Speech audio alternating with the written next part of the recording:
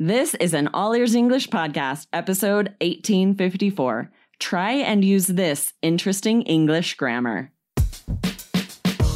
Welcome to the All Ears English podcast, downloaded more than 200 million times. Are you feeling stuck with your English? We'll show you how to become fearless and fluent by focusing on connection, not perfection, with your American host, Aubrey Carter, the IELTS whiz, and Lindsay McMahon, the English adventurer, coming to you from Arizona and Colorado, USA.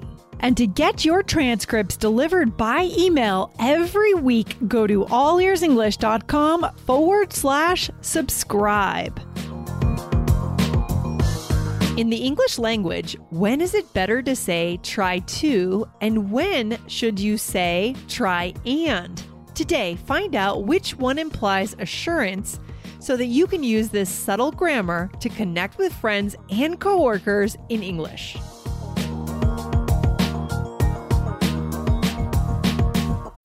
When you need mealtime inspiration, it's worth shopping Kroger, where you'll find over 30,000 mouth-watering choices that excite your inner foodie. And no matter what tasty choice you make, you'll enjoy our everyday low prices, plus extra ways to save, like digital coupons worth over $600 each week. You can also save up to $1 off per gallon at the pump with fuel points. More savings and more inspiring flavors make shopping Kroger worth it every time. Kroger, fresh for everyone. Fuel restrictions apply. Hey, Lindsay. How are you? I'm doing awesome, Aubrey. How are you? What's going on in your world? I'm great. It's a busy day. I am going to try and get a lot done today so that I can go to the lake tomorrow. What about you? Are you going to try and get anything done later?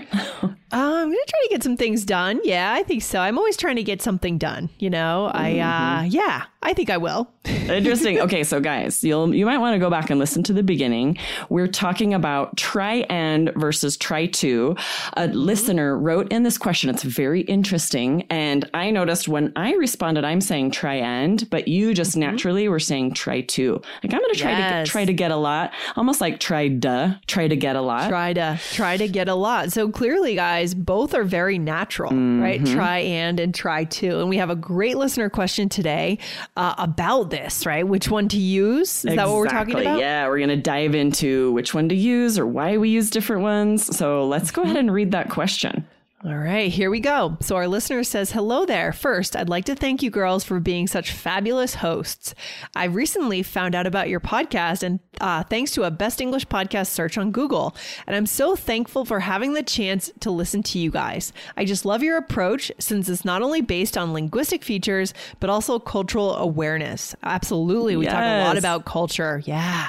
Your super joyful, enthusiastic, energetic kind of talk definitely makes our day worthwhile. That's so great, Aubrey. It's so nice. So nice. Yes. I love that. I love that.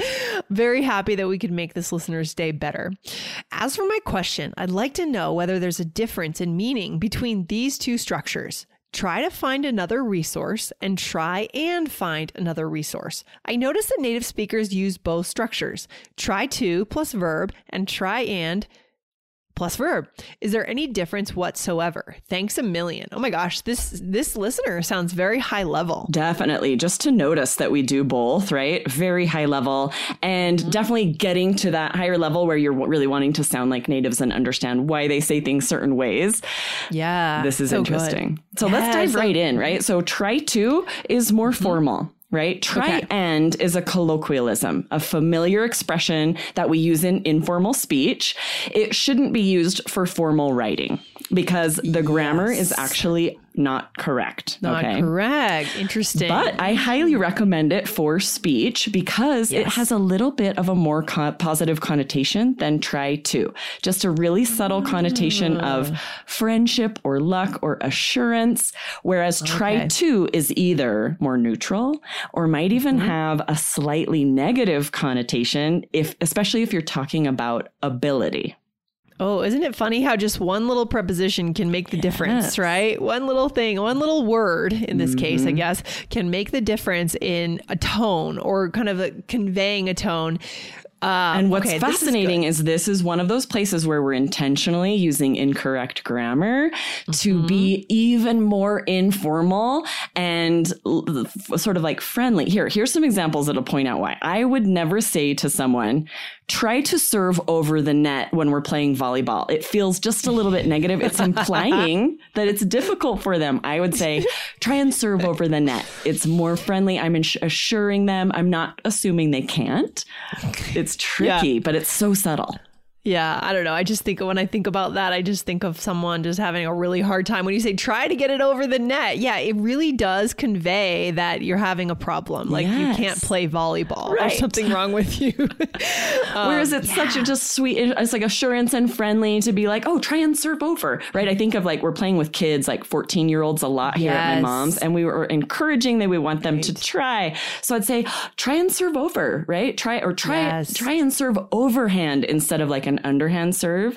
And but to say try to serve overhand feels critical. A little bit different. It is kind of a subtle difference, though, I would say. It's not significant, right? It's not going to hit people over the head. Like, oh my God, I can't believe she said try to do this. No. Right? It's more a subtle choice of words can make a difference in the overall connection in that moment. If you're trying to teach a kid how to do something, or if you're talking to a coworker and maybe they need a little extra help with something, you're using the and instead of the to. Yeah, here's another example. Go ahead. Okay, go ahead, Aubrey. Well, I was going to say it's exactly right. When it's a coworker, imagine in a business meeting to say, can you try to clarify what you mean by that? As opposed to, can you try and clarify what you mean by that? It's so subtle, but the first one implies that they might struggle to do that, whereas the second one feels so friendly. Oh, I think our listeners are ready for this kind of subtlety. I love when we hit these incredible subtleties of English that are kind of an art form to understand. Yes. And you guys are going to get it by the time we finish today. So let's do some more examples.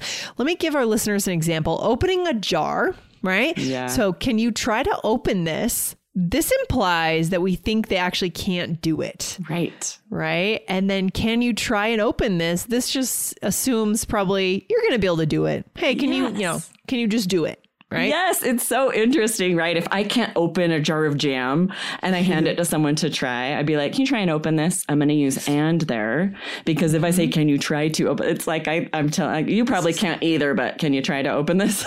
It's so funny. I don't know if I've ever actually intentionally thought about the fact that these two mean something different. It's just that as a native speaker, I just automatically pivot to the and when I want to soften. Yeah. But I don't know if I've ever actually thought about this before. I hadn't either. Really I had to do a little research. So I'm like, okay, let me think about this. And I looked up lots of stuff online.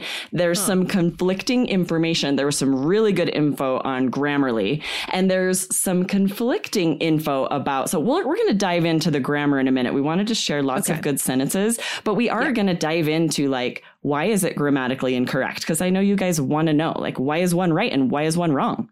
Okay, let's get maybe one more example for our listeners, and then we'll move on to that grammar part. What do you think? Yeah, so this I think is a good one. Imagine you're asking an IT professional at work for help with your computer. If you say, can you try to fix my computer?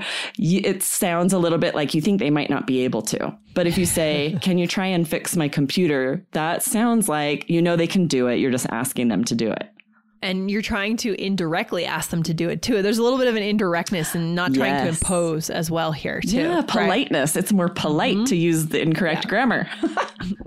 So funny. I love it. So why is this? Which one is, again, remind our listeners, which one is grammatically correct and why? Exactly. So try to is the one that's grammatically correct. This matters a lot more for writing, guys, because it's a colloquialism. This is accepted when you're speaking, and actually often preferable because it's, like you said, less direct, more polite, more kind sometimes. But when you're writing, it does matter. It would be correct to say he tries to imagine his future, right? And it would be incorrect to say he tries and imagines his future. And the reason is because we have two finite verbs there, right? To try and to imagine. It's also called a compound predicate. This is very complicated grammar, but I know it's nice to understand why. Why is one incorrect? Yeah. Our listeners are ready for it. They are ready for it. Yeah.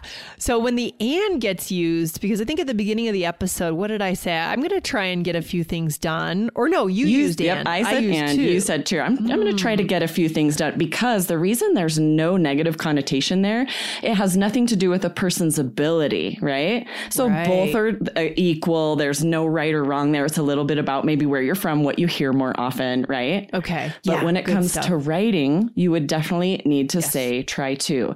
Now, here's why. If you had two actions in mind, right? Trying and imagining, that would be grammatically correct. But usually when people use try and, they only have one action in mind. Like this sentence, we only have this one action of imagining your future. And in that case, it's incorrect to say try and. Yeah, because it sounds like you're doing two separate things. He tries and he imagines his future. No, it's not. That's not what we're trying to say. Exactly. Right? It wouldn't make sense if you break it down and say, like, you know, for example, he tries and he imagines his future. Then it makes no sense. So that's how you know it's grammatically wrong. Yes, I love it. Okay, what else do we have to know here, Aubrey? Yeah. So here's the trick. When I was looking it up online, and you guys, if you do a deep dive, you're going to see conflicting information. And that's what's interesting. Because of the infinitive, try to, right? And then try and, there's no infinitive. Some people will say that it has something to do with needing to before every infinitive.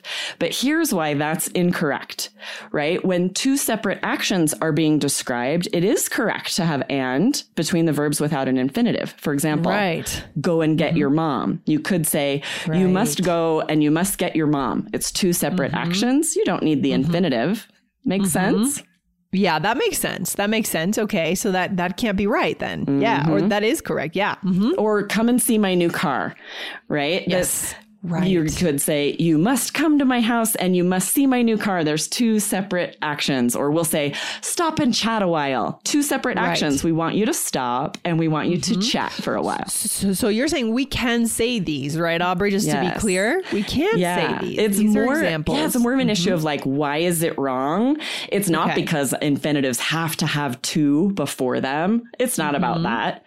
It's the fact that it's a colloquialism, right? It's if you have just one action, you can't have, try and with just one action, because that's indicating two separate actions.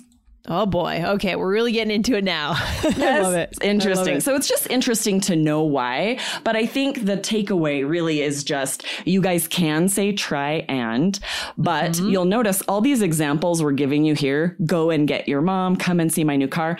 None of them are with try. Anytime it's try and is always incorrect grammar because, what's the second verb? It's you would have to have a sentence where you really want that. Maybe like try and win would maybe work if you're saying like, I want you to try and I want you to win, right? Yeah, because the verbs don't make sense together. They don't speak to each other, right? Exactly. It's like just a go and get your mom, go and get, they speak to each other. It's a natural progression. Go and get your mom, come and see my car, stop and chat a while. They all work together. Exactly, as two separate actions.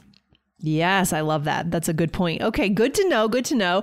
And, we're showing you guys these nuances. Is there another episode where we talked about try? Yes, this was really interesting. If you guys missed it, go back and check out All Ears English 1159. We talked about using that word try and how sometimes it comes off as not being confident enough. If I say like, I'm going to try and lead this meeting.